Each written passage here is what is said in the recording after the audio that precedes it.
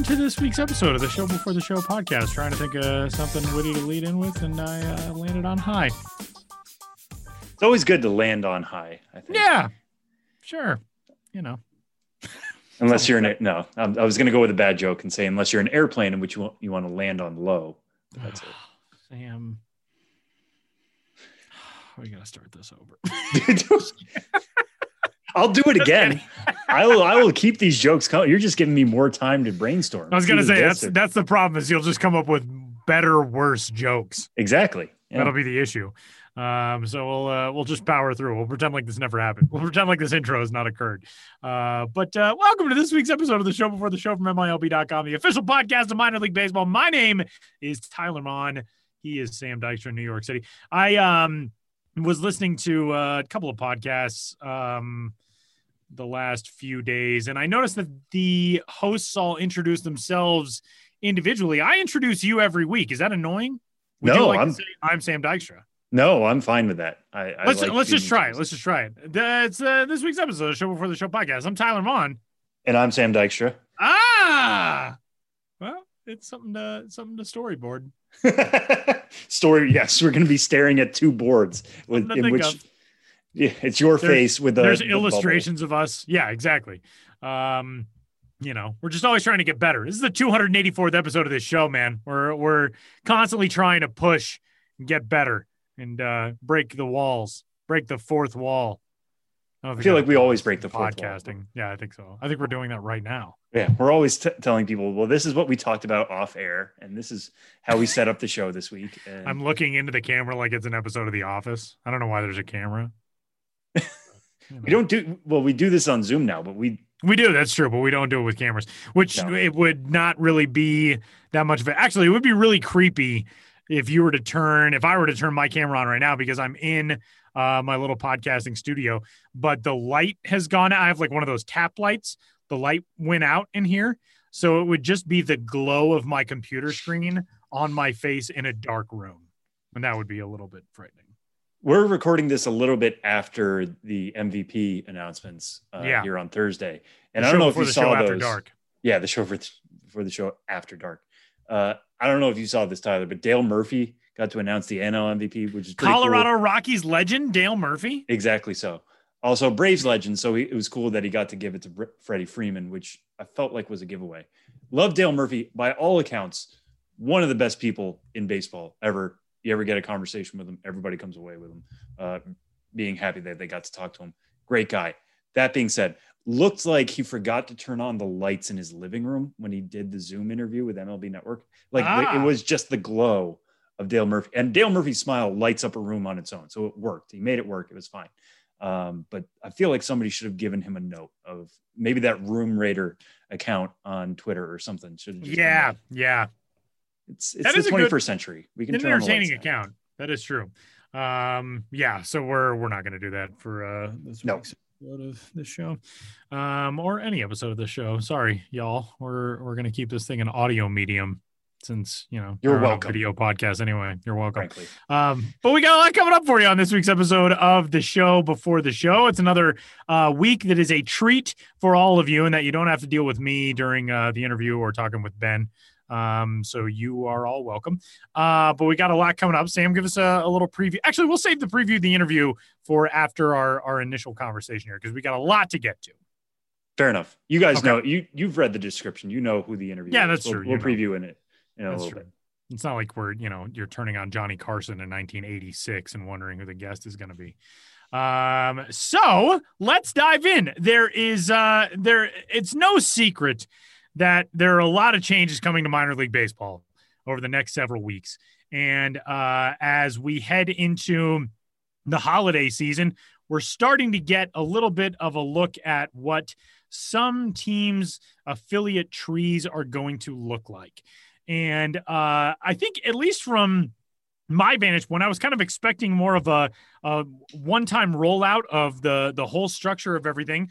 We've sort of started to get it in drips and drabs. The New York Yankees came out with a release in which they named two changes to their minor league system, including one that brings in a formerly independent league franchise, which is now going to be a Double-A team in the New York Yankees organization, and another team that used to be a Tampa Bay Rays affiliate, which is going to be moving up a handful of levels to Class A Advanced. The New York Mets have announced their affiliates for next year as well. So what we are seeing from these groupings is the confirmation that short season ball will no longer exist in its current form in minor league baseball. Obviously, we knew that was coming, the Appalachian League, with the news that that would be transitioning to a collegiate summer league going forward. There have been reports that the New York Penn League has been offered something similar.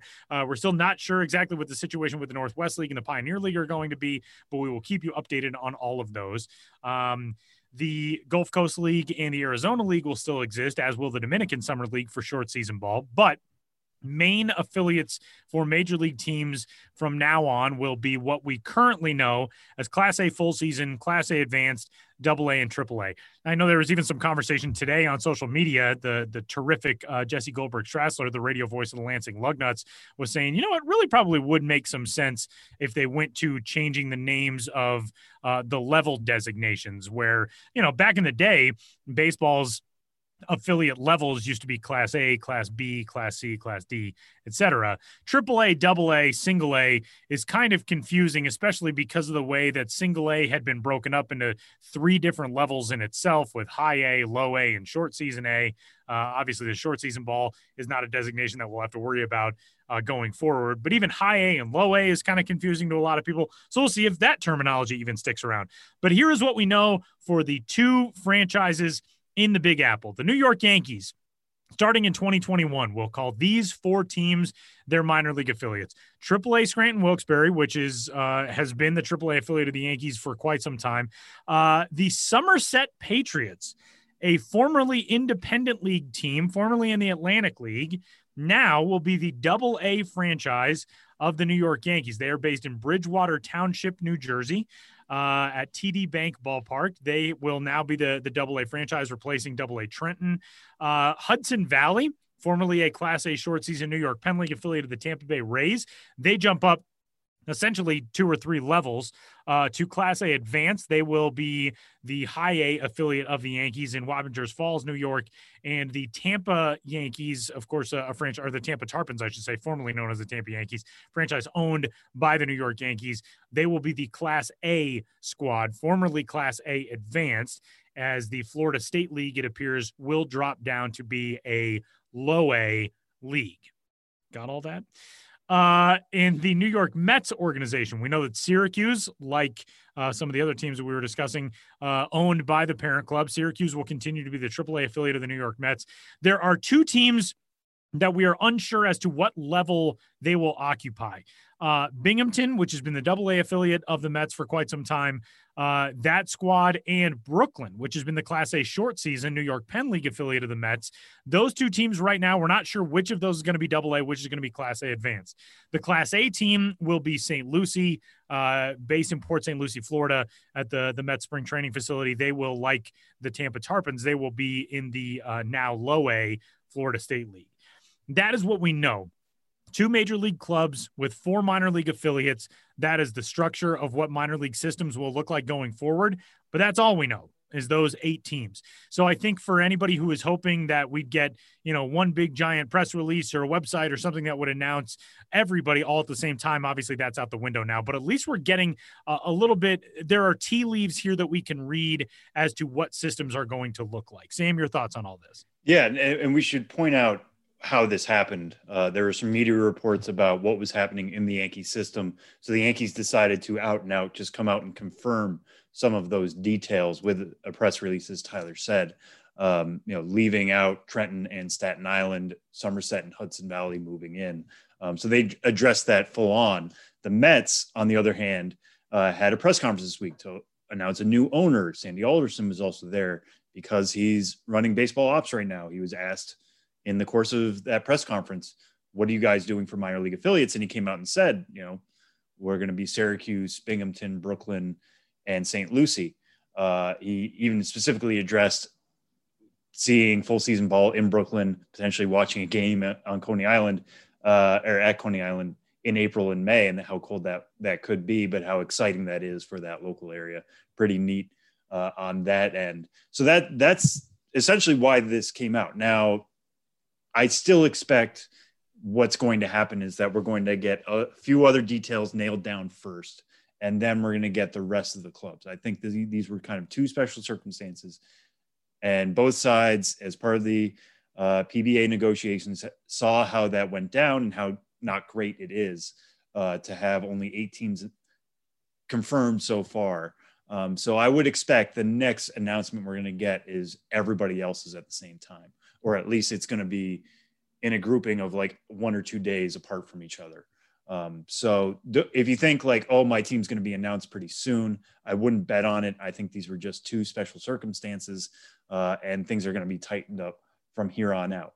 Now, start with the exciting stuff again, and I'm going to talk to Ben about this here in a little bit, but it is exciting to have full season ball here in Brooklyn.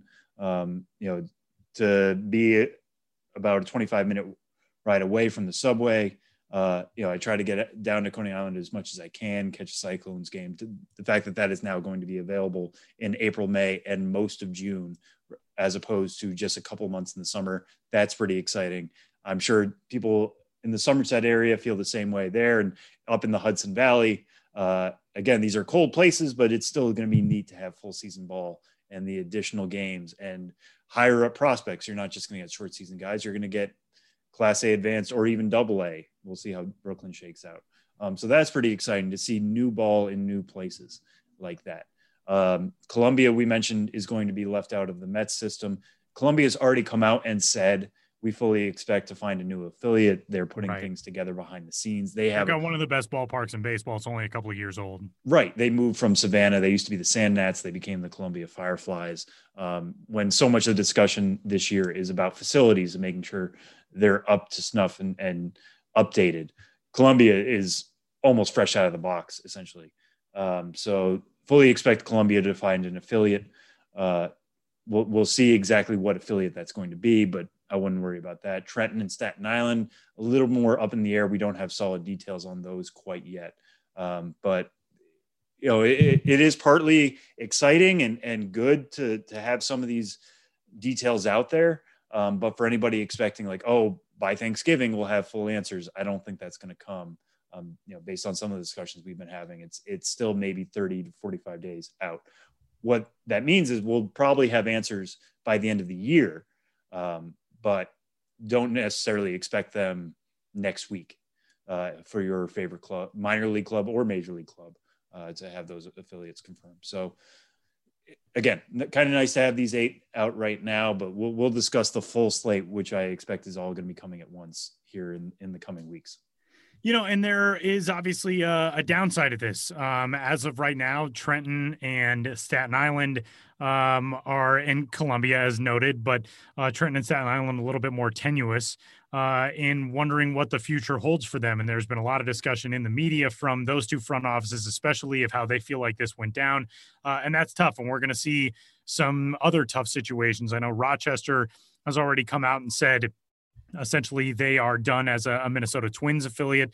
The Rochester Red Wings are one of the oldest franchises in all of professional baseball, not just in minor league baseball, not just in the International League. They can date professional baseball in Rochester back to the 1880s. So there are a whole lot of other things that remain to be worked out here. And I wish that we had more details that we could give you right now, but we don't at the moment.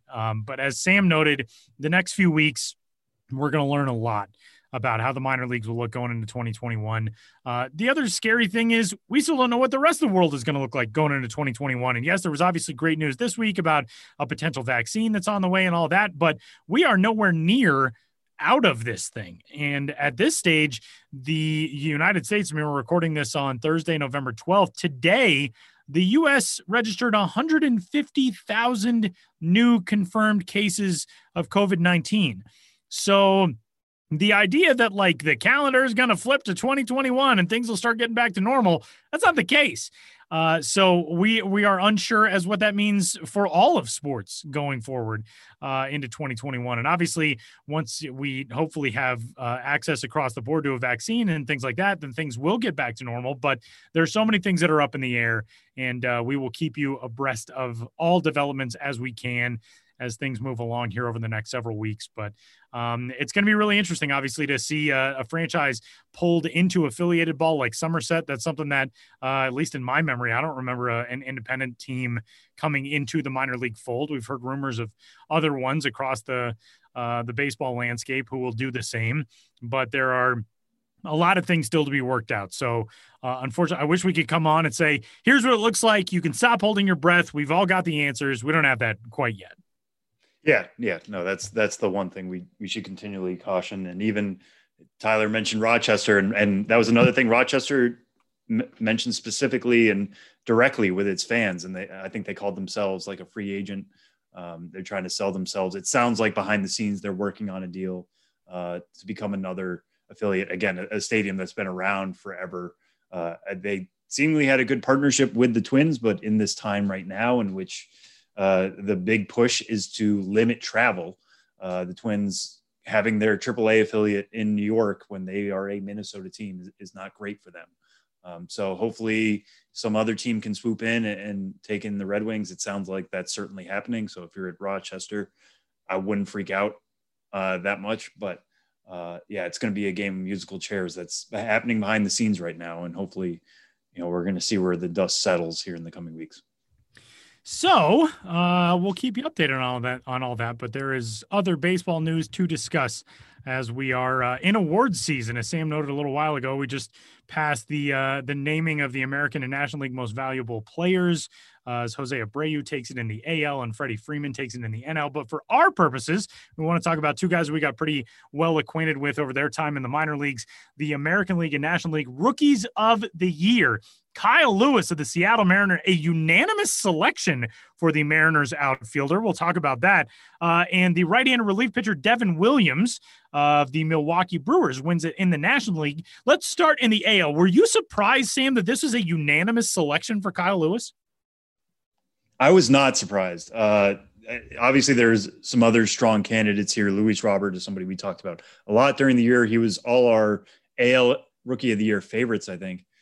Coming into the year, he ended up coming in second. He got 27 second place votes, so not quite a consensus second place, but as close as you can really get there. But Kyle Lewis, I'm actually on the record of doing this. I previewed the NL Rookie of the Year going into the final weekend, and I said Kyle Lewis won it. Like, congrats to Kyle Lewis. I wrote that on the site, and it's kind of nice to get that vindication. But he just got off to a really hot start. Hit for power, average kind of crept back on him. He finished at 262, but 11 home runs in 58 games, had a WRC plus of 126. He was worth 1.7 WAR. Just somebody who, in a 60-game season, I think it helped to get off to a fast start and establish the narrative. And just for him to dominate the way he did for a couple months there for the Mariners, he would have been an all-star this year. Had we actually had an all-star game. I think that certainly helps. And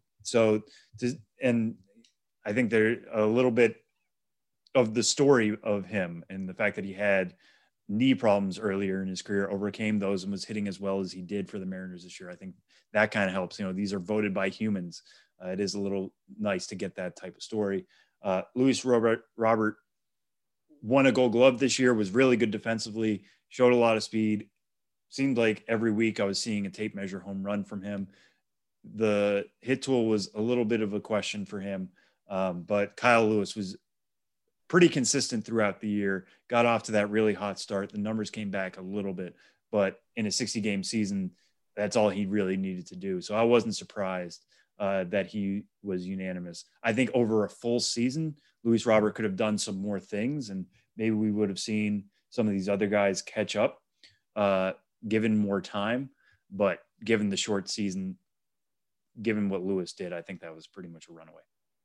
And on the National League side, you get a guy who we didn't have, I don't think anybody discussed going into the season in our season preview show as potentially a rookie of the year winner. But Devin Williams, he struck out 53% of hitters he faced this year. His ERA was 0.33. Opponents batted 0.90 against him. And he became the first reliever to win Rookie of the Year since 2011. That's a pretty impressive. I mean, the Brewers just keep churning out these dudes out of the bullpen who are unhittable. Yeah. It was funny to think that he wasn't even the closer on that team because Josh Hader was there. You know, like these are numbers that you would expect out of a reliever to be like, okay, we're moving him to the back of the pen. That wasn't necessarily the case with Devin Williams. But that also speaks to the age we live in. And I think the fact that he won this award also speaks to the age we live in, and that we value relievers more now than maybe we ever have, given the roles that they're put in. You know, if there are big outs to be gotten in the 6th or 7th inning, your best relief pitcher might come in the 6th or 7th. Whereas growing up, at least for me, Tyler, you're the same way. We were always taught you save that guy till the 9th. Devin Williams became that weapon for Milwaukee, that they could use him at any time because of the strength of his changeup. His changeup was probably the best pitch in baseball this year. Just the way he was able to throw it and the way he was able to pitch it off his fastball. He threw it 52.7% of the time, which made it a majority of his pitches. But still, the threat of him throwing a 97-mile-an-hour fastball was enough to keep hitters off balance consistently. And some of my favorite pitching ninja gifs this year were Devin Williams and guys just screw driving themselves into the ground trying to chase a changeup that was diving out of the zone. It was really special to see him pitch a 0.33 ERA, not sustainable by any measure, striking out his strikeout percentage that Tyler mentioned there, 53%. That probably isn't sustainable either if he was going to go over 162 game season. But given the limited nature of the season and the fact that some of these other candidates, Alec Boehm, Jake Cronenworth, they were limited as well. Alec Boehm didn't start out the year on the major league roster for the Phillies. Jake Cronenworth got off to a solid start himself, but struggled down the stretch a little bit for the Padres. There wasn't that separation. Like if Jake Cronenworth plays 140 games, then we'd be like, well, yeah, we're going to give it to him over a reliever. That didn't happen this year. So it allowed Williams to kind of edge his way in. I will say I was surprised that Ke'Bryan Hayes didn't finish higher. He really had a strong finish to the end of the year. And if you're looking at just WAR, he was actually worth as much as any of these other guys in terms of wins above replacement, even though he played in a smaller sample. That's because he's a really good defender, as we've discussed before. And he really impressed with the bat in ways that he hadn't done at any other level of the minor leagues. Again, somebody who probably major league pitching would have caught up with him, but the fact that he was able to dominate in both aspects of the game, I would have thought would have made him a stronger candidate. Maybe he could have gotten more third place votes, but as it stood, he only got 1 second place vote and 2 third place votes. Just ran out of time for Ke'Bryan Hayes. And I think, you're looking at who could be a favorite next year. I believe he's still a prospect. So that's somebody to keep on your radar when you're thinking about rookies of the year next year. And then the same way, Randy Arozarena, still a prospect. So we're going to have to keep an eye on both. Yeah, Ke'Bryan Hayes still eligible for the rookie of the year next year. Those are probably your 2 favorites going into next year, given what they did at the end of the year. So that will do it for our opening segment on this week's episode of the show before the show. Sam, our interview, give us the rundown. Yeah. So as we're going to discuss here a lot, I feel like at least baseball is in the coming weeks. Next week is Rule 5 deadline day. On Friday, players who are eligible for the Rule 5 draft, we'll get into this more next week, but Rule 5 eligible players have to be added to the 40-man roster or else they're left unprotected for the Rule 5 draft, which is going to take place in December. Knowing that, I wanted to get somebody on the show who is eligible for the Rule 5 draft but hasn't been added to the 40-man roster. One guy who came to mind instantly for that was actually Greg Deichmann of the Oakland Athletics. I wrote a story on him last year. He had a really standout Arizona Fall League. He led the AFL in home runs. He had 9. Nobody else in the league had more than 4. So he was really building up momentum to what could have been a big 2020 season for him. Then it got wiped out. He spent the entire year, or the entire season, I should say, at the alternate site at San Jose. We get into that a little bit. We get into what he did last year at the AFL. But the thing I want you guys to hone in on is, what is it like to be a prospect knowing that 40-man deadline is coming up next week? You're eligible to be on it. What do you have to do to prep for that? What is Greg's thought process, and what does he imagine could come from his career after next Friday? So that's all coming up here in my interview with Greg Deichmann.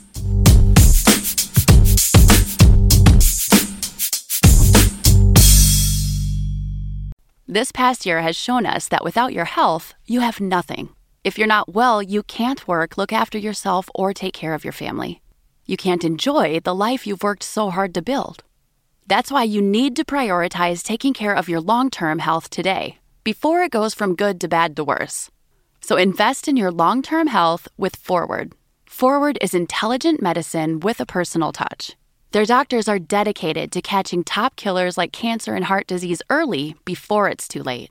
And catching them early could save you tens of thousands of dollars in the long run.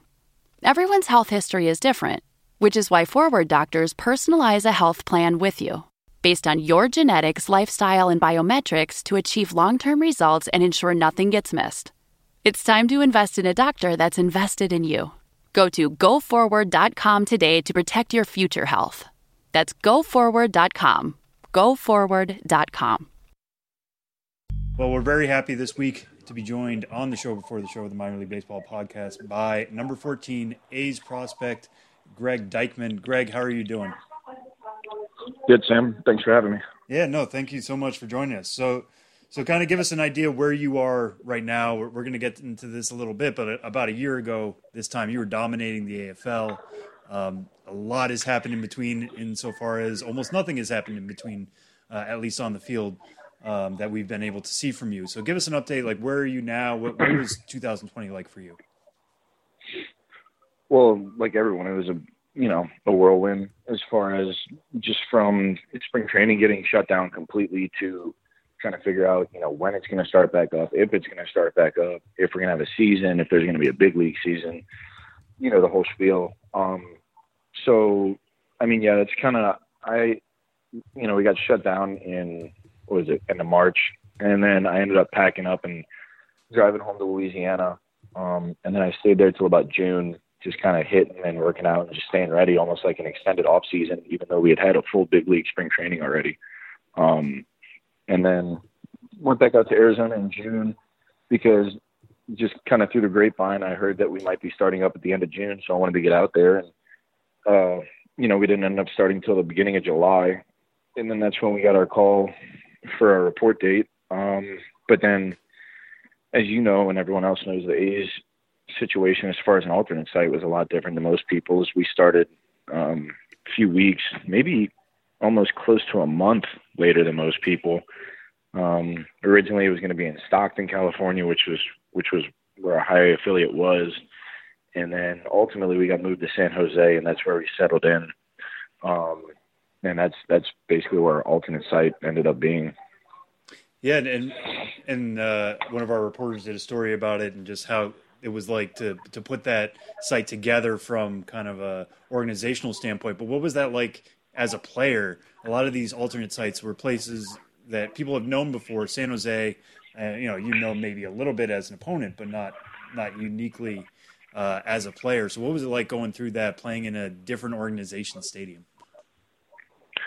Yeah, it was definitely an adjustment, but I think everybody kind of went into it with an open mindset, knowing that it's not going to be a full competitive season, that we weren't going to be playing other teams, and then we're not going to be in a place that's very familiar to us, although I think some people may have had their own affiliates that they were able to play at. So, yeah, I definitely played there, so I was familiar with the field and stuff like that. But as far as in and out every day and then living in a hotel in the middle of San Jose for, a little over a month, almost 2 months, it was definitely an adjustment. But like I said, I think everybody kind of went into it with an open mindset, just being happy that we get to play baseball after what was essentially a 3-month hiatus. So,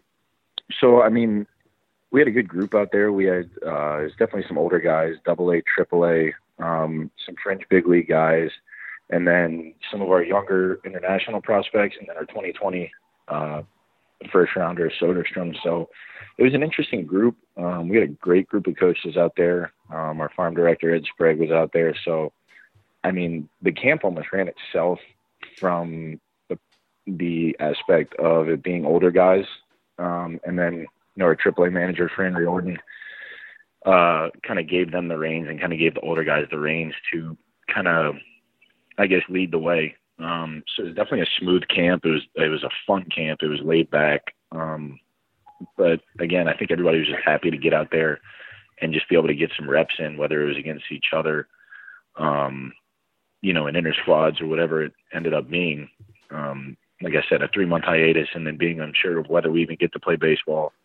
And that group of 30 of us were fortunate enough just to be able to get invited to go play some sort of baseball while the rest of minor league baseball was stuck at home. Yeah. And what were your areas of focus during that time in San Jose? Because a big thing for you coming into the year was that you hadn't played more than 80 games in a regular minor league season. You added to that with a great AFL last year, but in terms of a regular season, you were looking forward to, I'm sure, playing 100+ games this year, and that was wiped out from the pandemic. So in the time you did get at San Jose, what were your areas of focus? Yeah, I think that's something that you and I had talked about previously after the AFL was, some of my goals going into what was this year, and that was to be able to play a full healthy season. So it was kind of a bummer when it didn't get to happen. But then again, I keep reiterating it, just being able to get invited to go play some kind of competitive baseball and get some kind of development in was huge. So going in, I took it as, this is my season, as I think everybody else did. And, I was going to go in there and compete, focus on the areas that I needed to focus on, which was basically being more consistent in my at-bats. And then ultimately just putting up good numbers, for myself, for the team, because this was a huge year for me. And although the development aspect as far as playing 140 games and getting those 500 at-bats was the main focus, everybody kind of went through the same thing. So being able to even just get 100 at-bats there against some, top-level pitching, which was our guys that, we had a few that made their big league debuts, a few that already had some big league time. So by no means was it, subpar pitching. So it was definitely a competitive atmosphere, and I was definitely, excited to be able to face that AAA fringe big league competition that I was expecting to face this year had we had a full season. And just to point out for people at home who might not know your story, when we talked last year, we talked a lot about, for an article on the site, about, you were overcoming a hamate issue at one point. You rolled over on your right shoulder and missed a bunch of time with Midland last year, just some kind of freak injuries.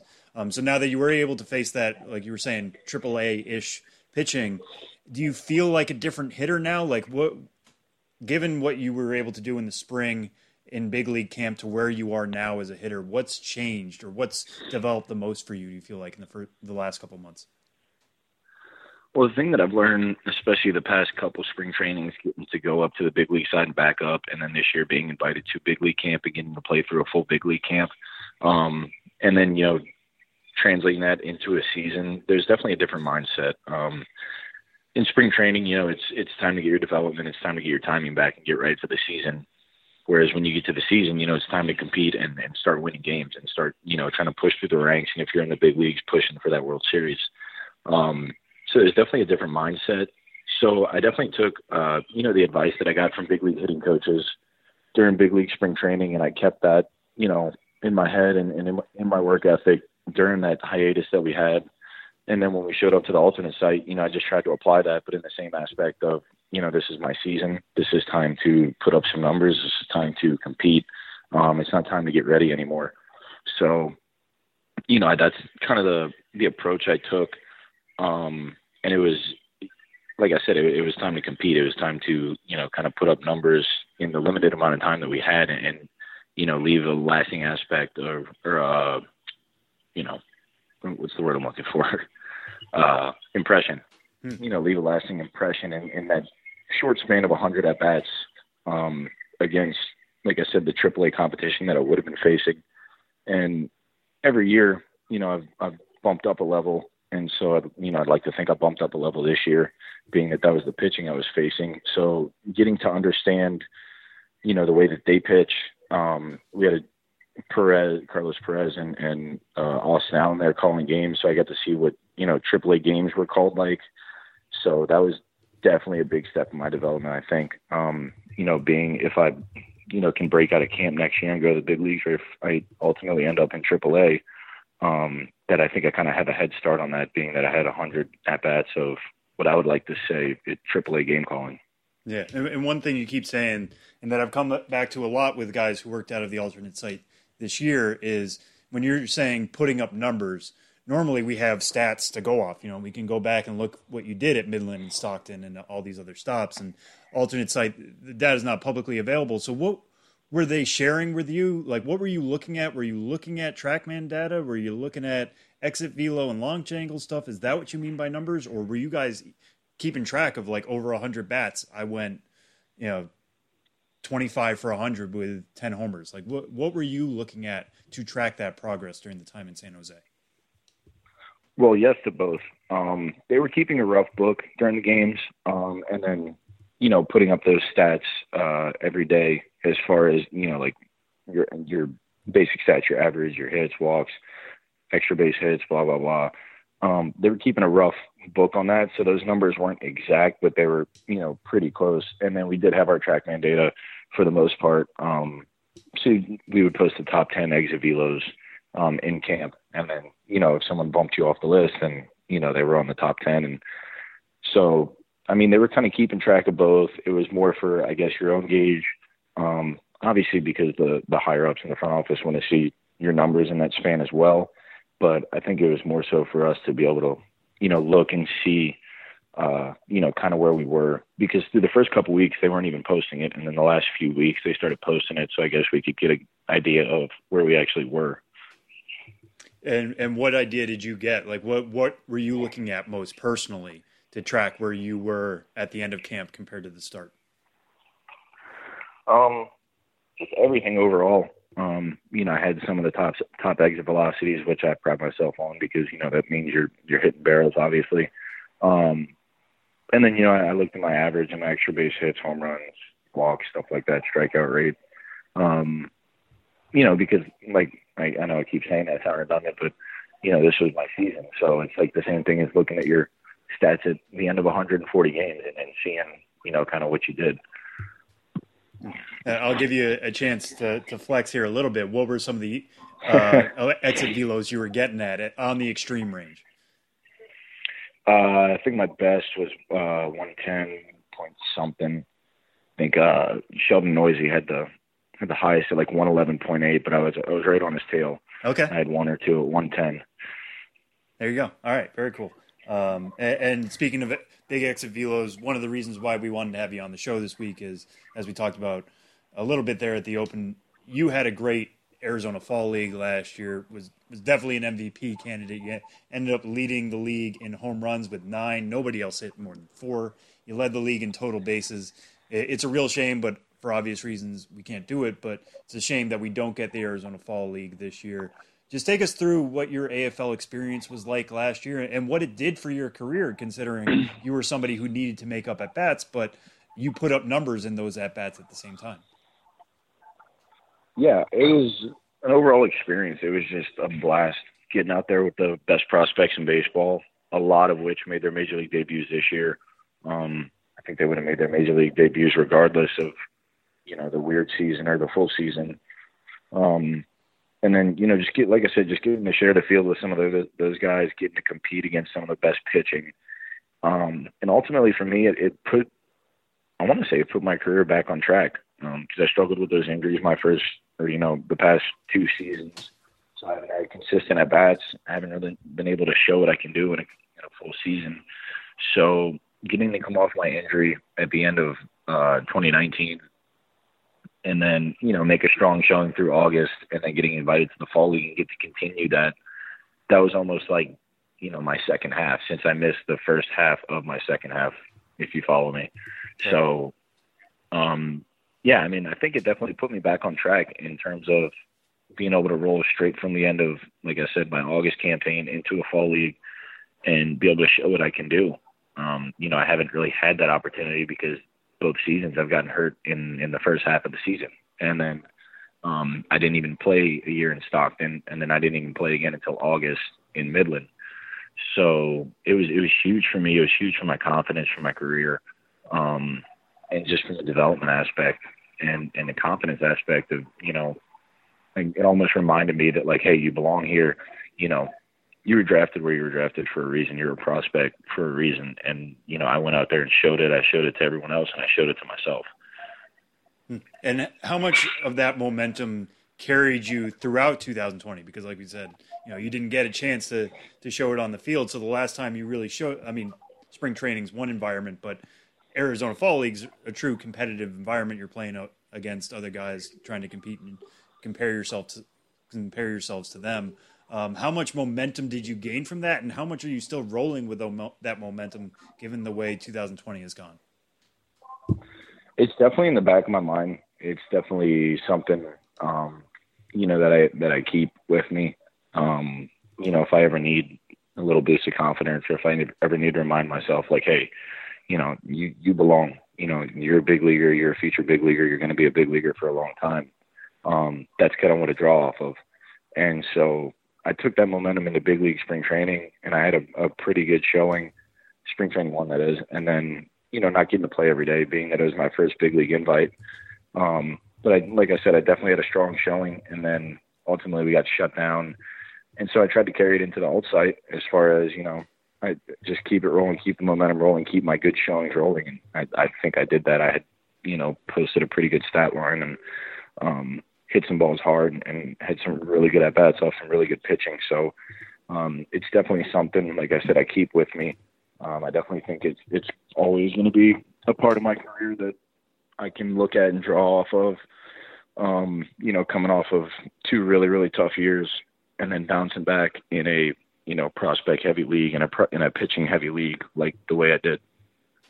And again, you know, you hit 9 home runs in the Fall League last year. Your career high was 11 that you hit in 80 games in the Texas League. I know the Texas League can be a little bit of a pitcher's league.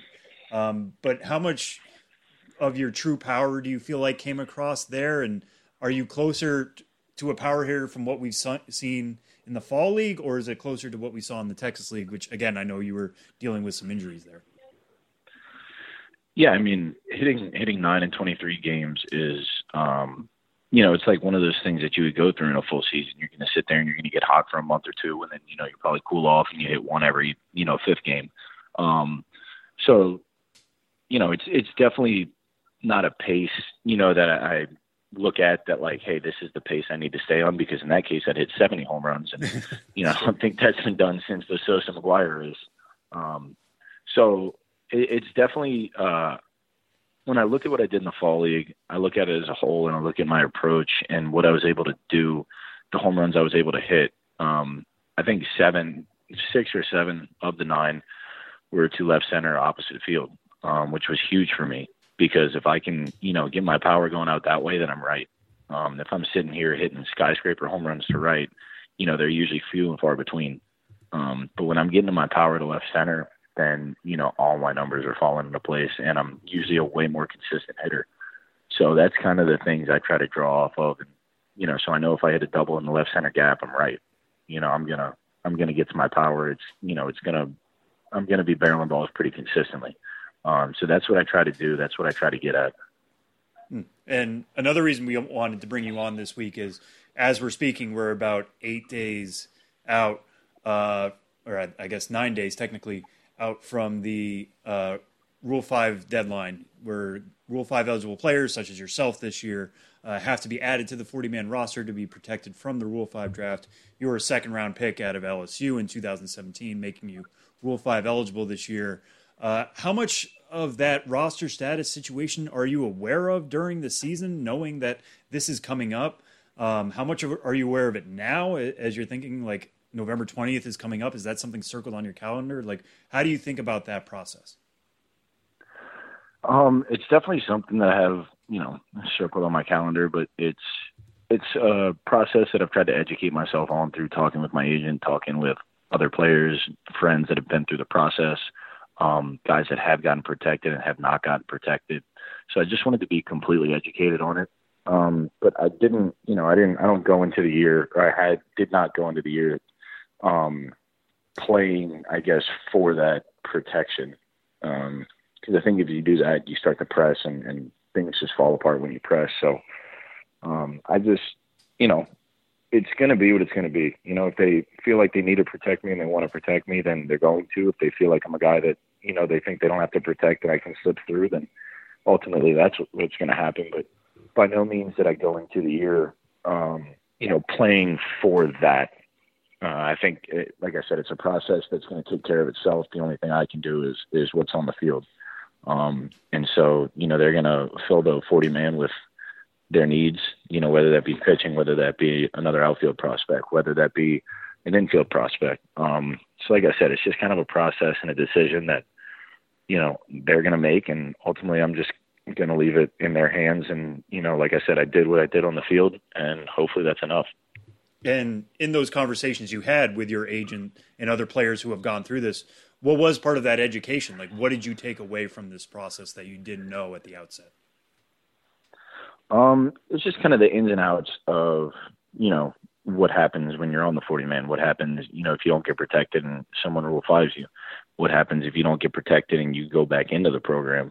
So I just kind of wanted to learn every aspect, one, for my own situation, in case I hit any of those, or, just I like to be educated in general in all the off-season transactions and stuff like that. I think it's just good for your career and just good for your own knowledge, just moving forward. And looking at the A's situation right now, as we're speaking, there's 32 players on the 40-man, so they have 8 open spots. I imagine you're going to get one of them, but when that moment comes, let's say it's with the A's here, or if even you were to get picked in the Rule 5 draft, what would it mean to you to get added to a major league roster in that way, given the way your career has gone so far? It's definitely another milestone, another stepping stone in your career. Everyone starts with playing T-ball all the way up to wanting to be a Hall of Famer. So, I've hit every stepping stone along the way, from, high school to playing at a major college to being a high draft pick to getting a big league camp invite. And now, ultimately, hopefully being on a major league roster going into next year. And then the next goal after that is to get to the big leagues, stick and play for a long time. So again, I'm just kind of, I'm excited about it. I'm definitely looking forward to it, whatever that decision ends up being and whatever path my career ends up taking. Like you said, it's only 8 or 9 days away. So it's definitely something I'm looking forward to. But I'm also looking at it as another, stepping stone to what the ultimate goal is. And being a part of this A's organization for as long as you've been now, 3.5 years essentially, what they've been doing since you've gotten there is pretty consistently made the playoffs. They made it each of the last 3 years. They had fallen in the wild card round before. This year they fell in the ALDS.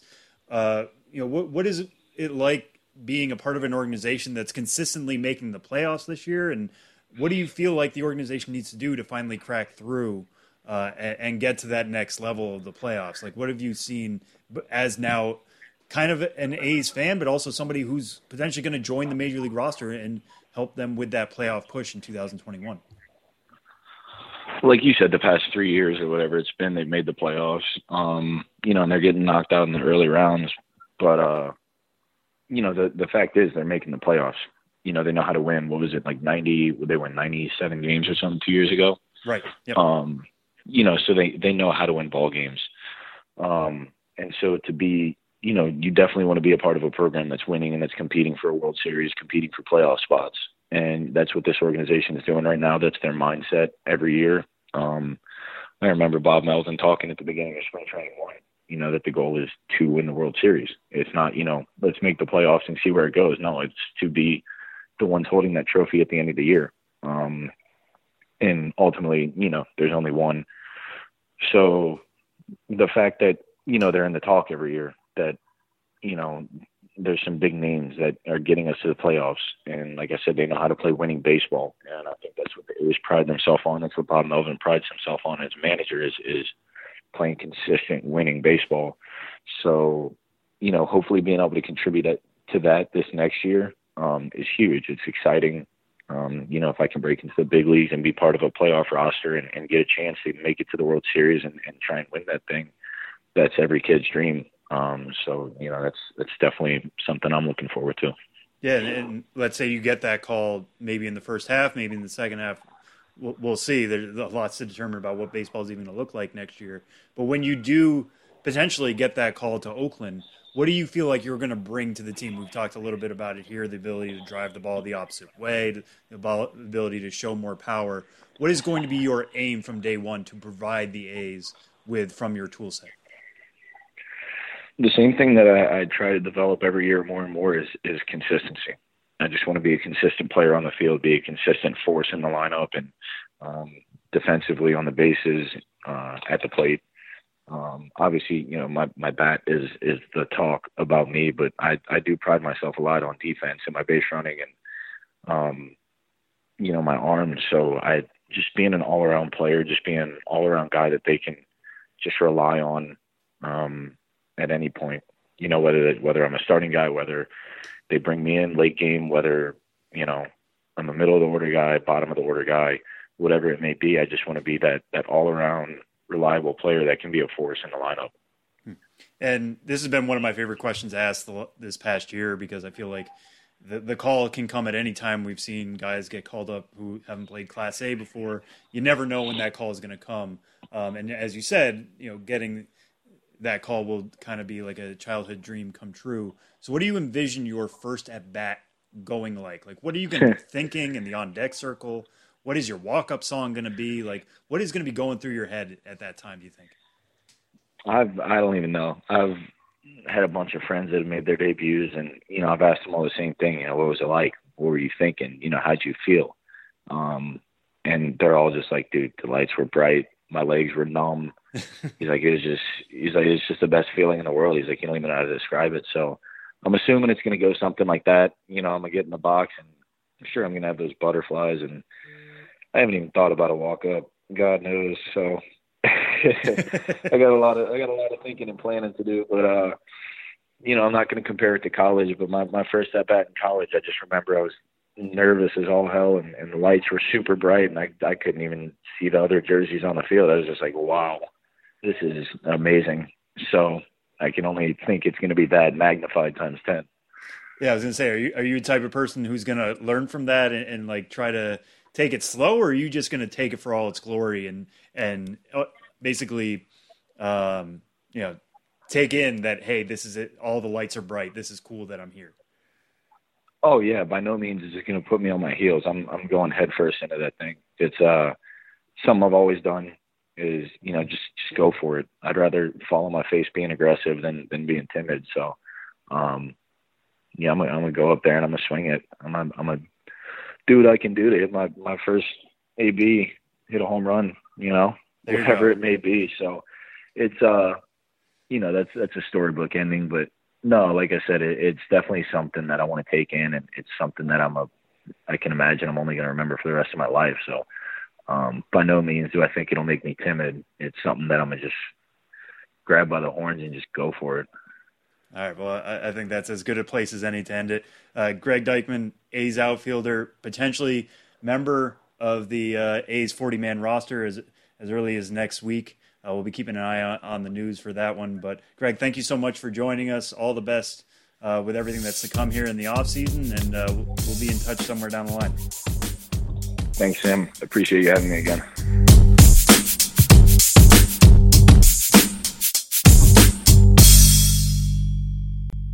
Well, I don't have a fancy intro or segue here, so we're going to bring on Ben Hill. Ben, how are you doing?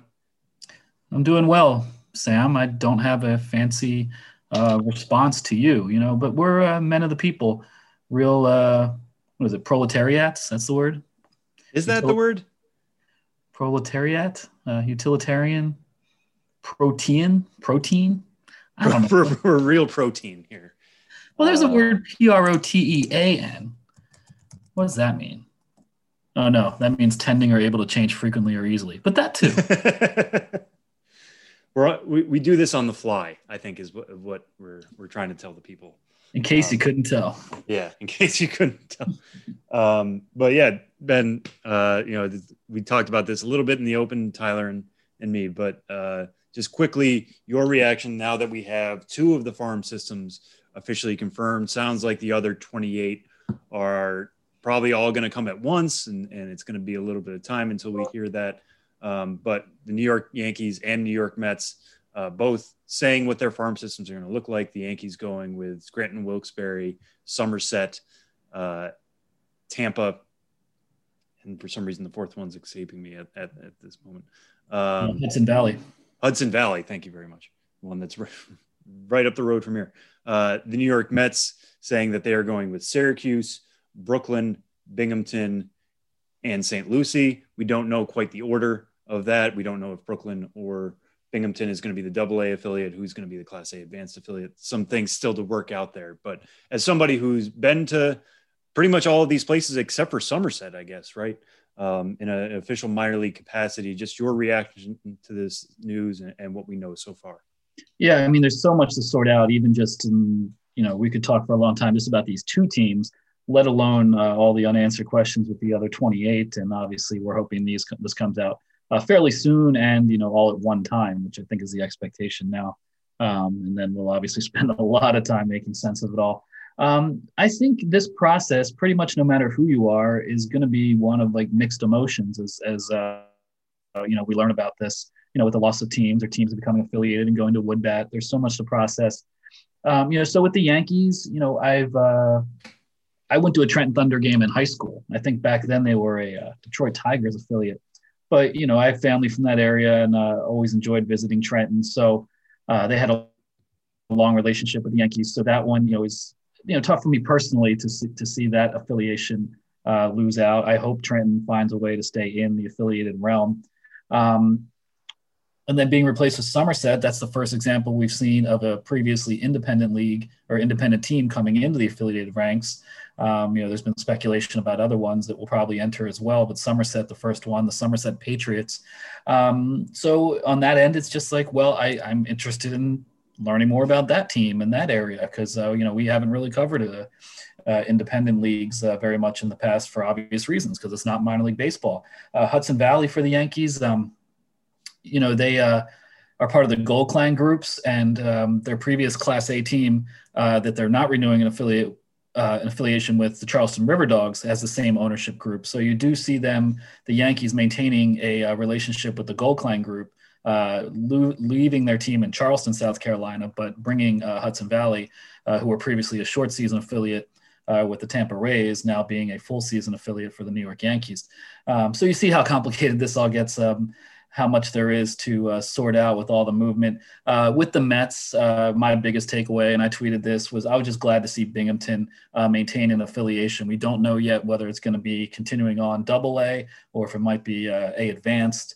There's a lot to be sorted out with that. But, I was just happy to see an area with such a rich baseball history that's been a Mets affiliate for 30 years that had some real angst about whether they would continue in the affiliated ranks. I was really glad to see that. And, we were talking about this, quote unquote off air, but we both live in Brooklyn, Sam, you and I, and to see the Brooklyn Cyclones go to a full season team, I think for both personal and professional reasons is something, at least selfishly, we can be happy about, just to have more baseball that's truly local and accessible via subway ride. Always enjoyed, that front office and that organization. And of course, the energy of Coney Island in general, although it's a different energy in April and May, maybe a lack of energy and kind of cold, but there's always a charm to Coney Island. And I'm really excited to see what they do with a full season, going forward on that front. The Mets previous Class A Columbia, the Fireflies, that is no longer an affiliation, but we can be sure that they will be in the affiliated ranks. The Columbia Fireflies ballpark, opened in 2016. So it's pretty much a no-brainer that they stay in, and on it goes. I guess that was a short answer, but it was a long answer. But this just shows how much we could talk and talk and talk and talk. And, in our role, we wait for all the T's to be crossed and the I's to be dotted and what have you. But you can rest assured we'll be talking about this and writing about this a lot from all sorts of angles going forward. Yeah, and not to hound too much on the Brooklyn point you made there, but the Cyclones have long been some of the most creative people in the promotional game. bringing people out to Coney Island and fitting in there, obviously with the carnival-like atmosphere. I do wonder if they're going to lean into that more in April and May and really try to get people out to the ballpark, or if they're just going to accept them as extra games and get into the wackier stuff in June, July, and August, like we're used to them seeing. So that'll be a lot of fun to see. And as you said, a lot of I's to dot and T's to cross. And once the schedule gets set, then we can see some of these promotional schedules and what can come from some of these new clubs and old clubs and new clubs and new places, or old clubs and new places, et cetera, et cetera, et cetera. So, speaking about promotional material and looking back at some of the best promos of the last decade, Ben, you've been doing these stories the last couple of weeks. You've done 2010, 2011, and 2012 that we've discussed on the show before. Your latest piece in this series, called Minor League Baseball Promos of the Decade, turns to 2013. And you start out this one with the Harlem Shake, which maybe Tyler can edit that in here. I don't know how rights work. But if it's not already playing in your head, you remember what the Harlem Shake was like 7 years ago.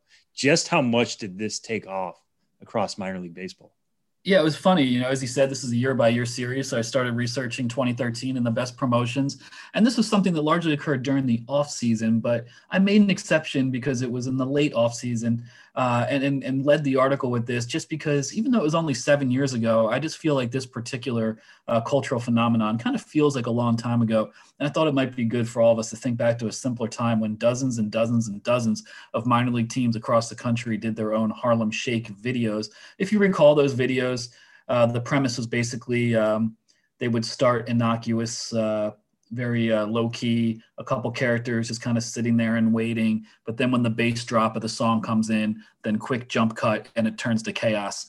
And of course, minor league teams are good at creating minor league baseball style chaos, with the Harlem Shake videos in locker rooms and on the field. And, with characters like, Taco Bell hot sauce packets and crayons and mascots and who knows who else. They raided their supply rooms and just created these really surreal videos. So I just wanted to take a moment and remember the Harlem Shake 2013. What a phenomenon it was. One of the earlier video-based memes that really swept the country. And I think it really, just shows the energy of the country and the energy of minor league baseball in 2013 as that season got going. And just going through, some highlights of the season.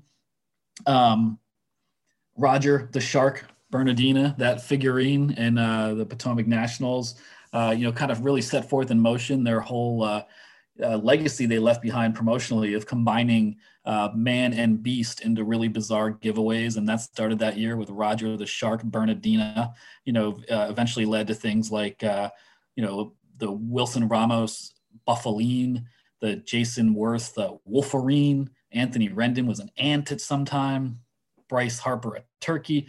It's fun to see where these crazy ideas started. And, and on it went.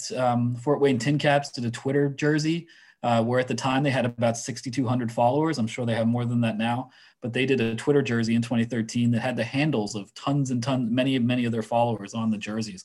And kind of interesting to see an early example of social media innovation on a jersey along those lines. We talked about Brooklyn Cyclones. Sandy the Seagull had a bar mitzvah at the ballpark that year. So I didn't know Sandy had been Jewish until he had a bar mitzvah. And I don't think we've really been privy to the religious leanings of mascots in the past, but Sandy the Seagull in Brooklyn is Jewish, and he had a bar mitzvah in 2013 at the Cyclones MCU Park. So, whatever it is we're talking about, I could just keep going and going, but the 2013 in minor league baseball promotions, check it out on the site, read the other installments, tell me what you remember from that year, and I'll keep going with it. Yeah, and then you mentioned Fort Wayne in there, and would you say they had about 6,000 followers at the time? They are now up to 48,000. So good luck fitting that on a jersey. But that feels like such a time capsule of, hey, Twitter is neat, isn't it? You guys, isn't this novel that we put the @ sign in front of our name, and if you follow us, you might be featured on a jersey? Like how crazy that is, and how big the platform has obviously exploded to the point where it's affecting our democracy and many other aspects of our daily lives.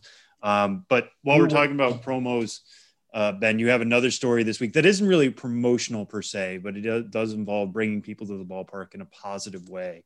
The Rocket City Trash Pandas who we haven't really gotten to talk too much about this year. This was supposed to be their first season in minor league baseball. Unfortunately, the season got canceled, so they are still awaiting their debut, which will have to come in 2021. But while they're not playing baseball, they're still trying to leave an impact in that Huntsville, Alabama area. They tried to set a Guinness World Record. They didn't quite get there, but that's not the important thing. Tell us more about this story, Ben.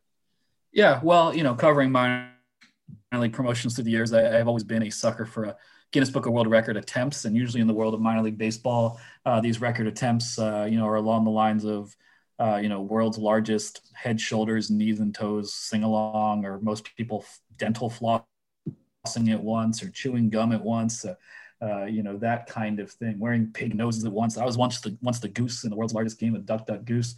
So those are fun world records. And, fun fact, almost none of them are actually world records, because Guinness, they are taskmasters, man.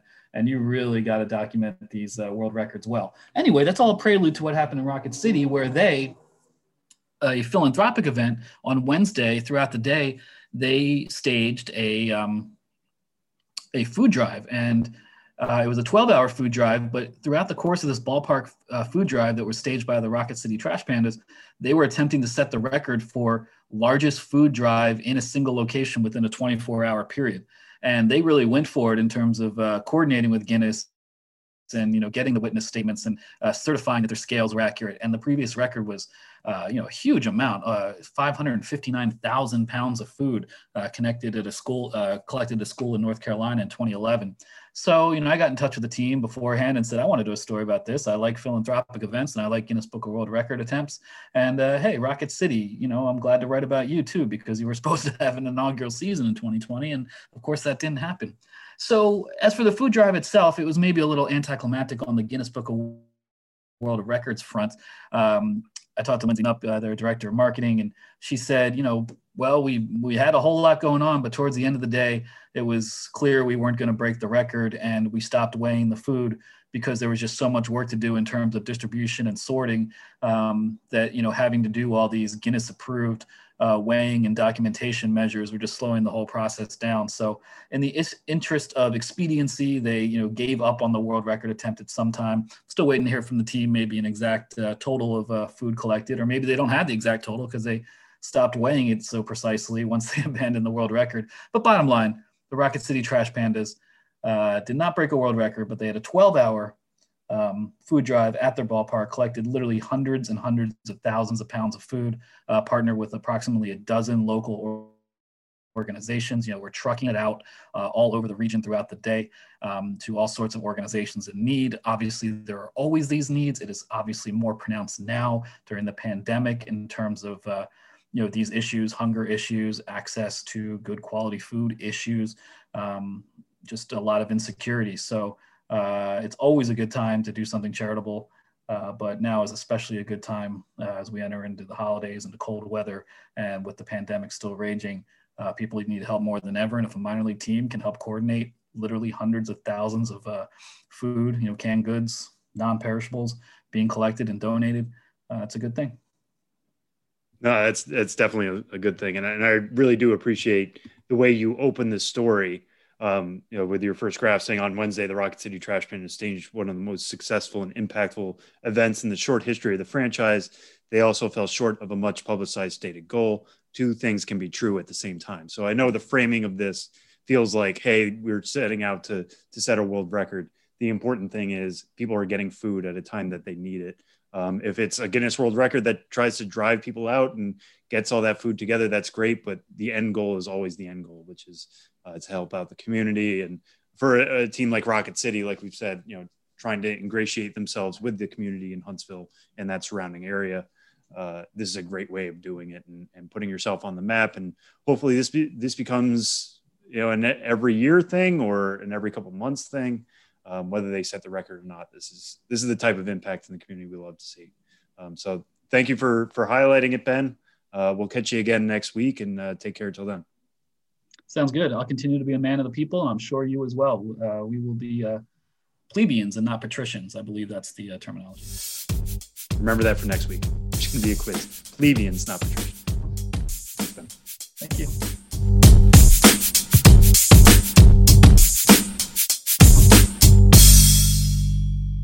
Big thanks to Greg Deichmann and Benjamin Hill for joining the show today as we get set to say goodbye. But before we do, Sam has this week's Nationwide Prospect Fact of the Week. Yeah, so going back to what we talked about in the opening segment with the rookies of the year, this fact really stood out to me this week for our Nationwide Prospect Fun Fact. The second it happened, it was pretty striking to me. As some of you might know it at home, the Rookie of the Year award in both the American League and the National League, they're both called the Jackie Robinson Awards. We don't often refer to it that way. It's usually just the Rookie of the Year, but maybe that's a thing we should start doing. There were some people in my mention saying that. I'm all for it. Anyways, the official award is called the Jackie Robinson Award. The name was changed in 1987 to commemorate the 40th anniversary of when Jackie Robinson broke Major League Baseball's color barrier.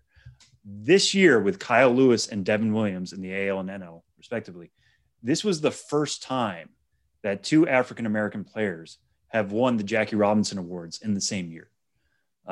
It's a pretty big moment for baseball and where we all hope baseball can go. Representation matters. There's a whole reason why we celebrate Jackie Robinson and what he brought to the game and the diversity he opened up for the game and everybody that came after him, including Kyle Lewis and Devin Williams. But beyond that, the trend line in baseball right now among African-American players has been going down for the last couple of years. A lot of discussion of what's gone into that and why that is and what can be done to change that and how we can get the game to be diverse and celebrated in every corner of this country and every corner of this world as well. So to see Devin Williams and Kyle Lewis win the Jackie Robinson Award in the same year, pretty special moment in 2020. Hopefully it's not the last time. I'm not going to say a root for anybody based on race or anything like that, but to have Jackie Robinson's awards like that given out to two guys following in his path was a really, really cool moment from this week. Very cool stuff. Devin Williams, by the way, also won Reliever of the Year. So pretty cool 2020 for Devin Williams as well. And that'll do it for this week's episode of The Show Before the Show. Big thanks to our guests. And for Sam Dykstra, I'm Tyler Mom. We'll talk to you next week.